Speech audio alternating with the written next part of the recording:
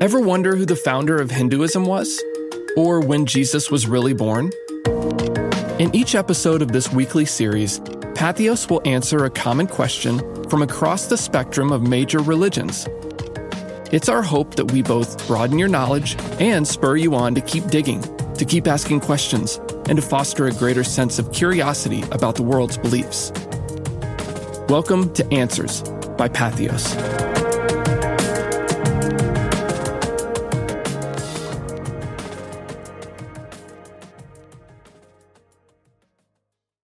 Why do the world's main religions claim the same holy places? For Westerners, the idea of different religions sharing the same sacred sites or holy places may seem foreign. The three Abrahamic religions, Judaism, Christianity, and Islam, tend to feel pretty denominational. While Muslims in the United States may care less about whether their mosque is Sunni or Shia, in certain parts of the world, many will only attend a mosque of their preferred denomination. Christians, of course, have many denominations and separate churches or sacred spaces for each. Judaism is no less denominational, having synagogues specifically for Haredi Jews and others for Reform Jews, and many for denominations in between. Thus, North Americans generally don't often think in terms of shared sacred space. And yet, it's an interesting phenomenon among the world's religion that related traditions often share the same holy sites or sacred spaces. Most will be familiar with the conflicts in the Middle East between Jews and Muslims, originally centered around the perceived sacred nature of that part of the world. There are a number of shared sites in the Holy Land, particularly between Jews and Muslims. The most notable, of course, would be the Temple Mount, with the noble sanctuary atop the mount and the Western Wall, or Kotel, down below. Of course, Jerusalem and many of its surrounding towns are sacred in Christianity as well. The events that took place on the Temple Mount in the 1st century were no less important to Christians than the Jewish and Muslim events which happened there during other eras. In the Christian quarter of the Old City of Jerusalem stands the Church of the Holy Sepulchre, which is believed to have originally been constructed in the 4th century. According to tradition, it was built to encapsulate both the hill on which Jesus was crucified and the tomb in which his body was placed after he was taken down from the cross.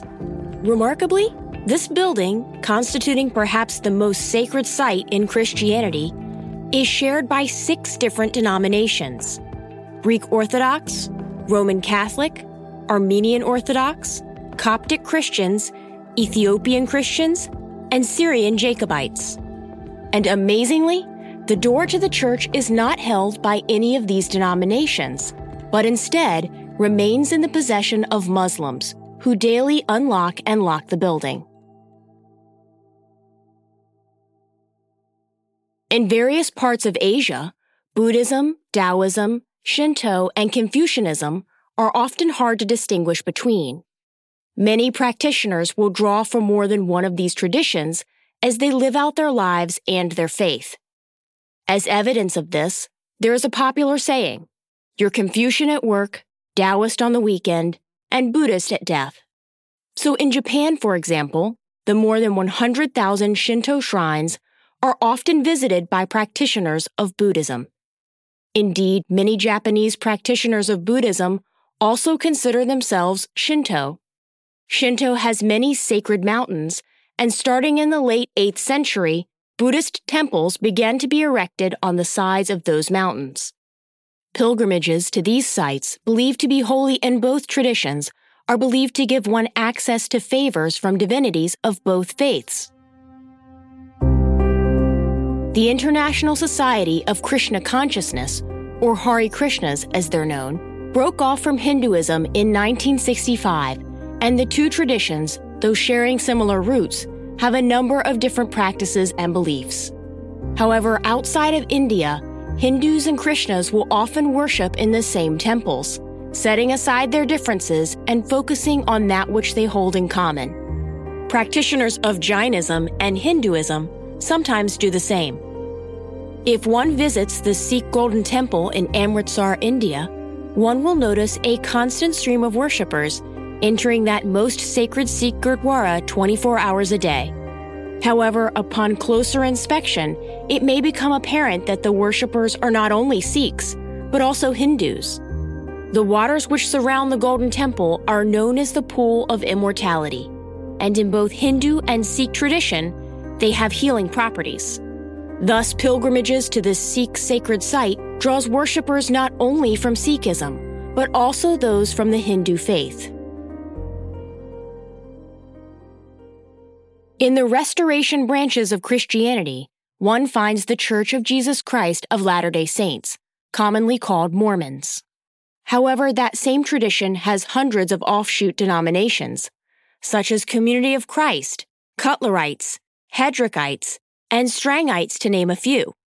Because of its early history, the states of New York, Ohio, Missouri, and Illinois have sites sacred to members of each of these traditions. And somewhat like the conflicts between Jews and Muslims over various parts of the Holy Land, the numerous Restoration branches have had their own conflicts over some of their earliest sacred spaces and holy edifices, disagreeing on who owns them and who has a right to control and freely use them. While many other examples could be given of various religious traditions that share their sacred space with another faith, one cannot help but ask why. Why do so many religions share holy places and spaces with those not of their faith? Historically, there have been 5 primary reasons. First, some traditions share a common beginning. For example, Hinduism, Buddhism, and Jainism all have their origins on the subcontinent of India. Consequently, there are many sacred sites that make that land holy, in one sense or another, to many traditions and many peoples. Second, of those faiths that share a common origin, many have retained similar beliefs and practices, making them separate but compatible.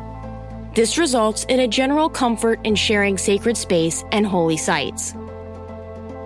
Third, for religions which have experienced diasporas from the land of their beginnings, there's the need for a sacred space, which is often less prevalent outside the country of their origins. Thus, if there are traditions that are similar, many, like Hindus or Krishnas, will share their holy places. Fourth, community is central to most faith traditions. Because religion, if practiced properly, is not a once-a-week experience, but instead a lifestyle, many seek out community or like-minded believers. Therefore, people of different denominations, or even formally associated faiths, will share their community and its most holy sites as a means of having a corporate or communal worship experience. And finally, unlike the Abrahamic traditions, many faiths, particularly the Dharmic and East Asian traditions, see religion as fluid, and thus homogeneity and denominational divides are perceived as unnecessary and even meaningless. All that matters is that they have a place or space which they feel is set apart from the world, where they can connect with the divine. If practitioners of Taoism, Buddhism, and Shinto all encounter each other at the same temple, what does that matter? All that matters is that they each seek connection with some higher force or being, for which that sacred space, that holy locale, was set apart.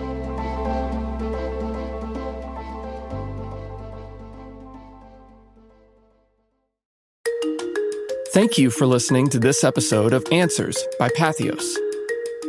To learn more about the world's religions, please visit patheos.com today.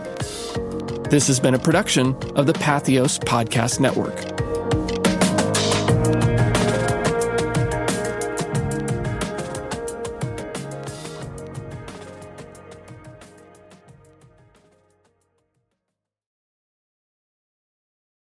If you're enjoying this series, consider checking out one of our other podcast offerings from Patheos, like From Sin to Saint.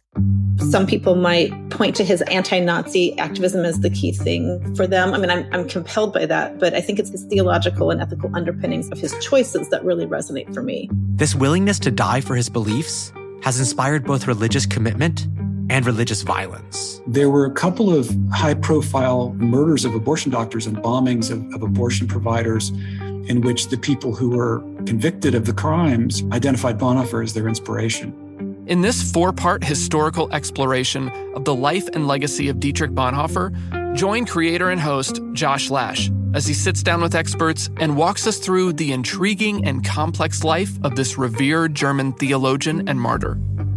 You can find From Sin to Saint and our entire podcast catalog on patheos.com or on your favorite podcast app. Check the show notes for helpful links and more information.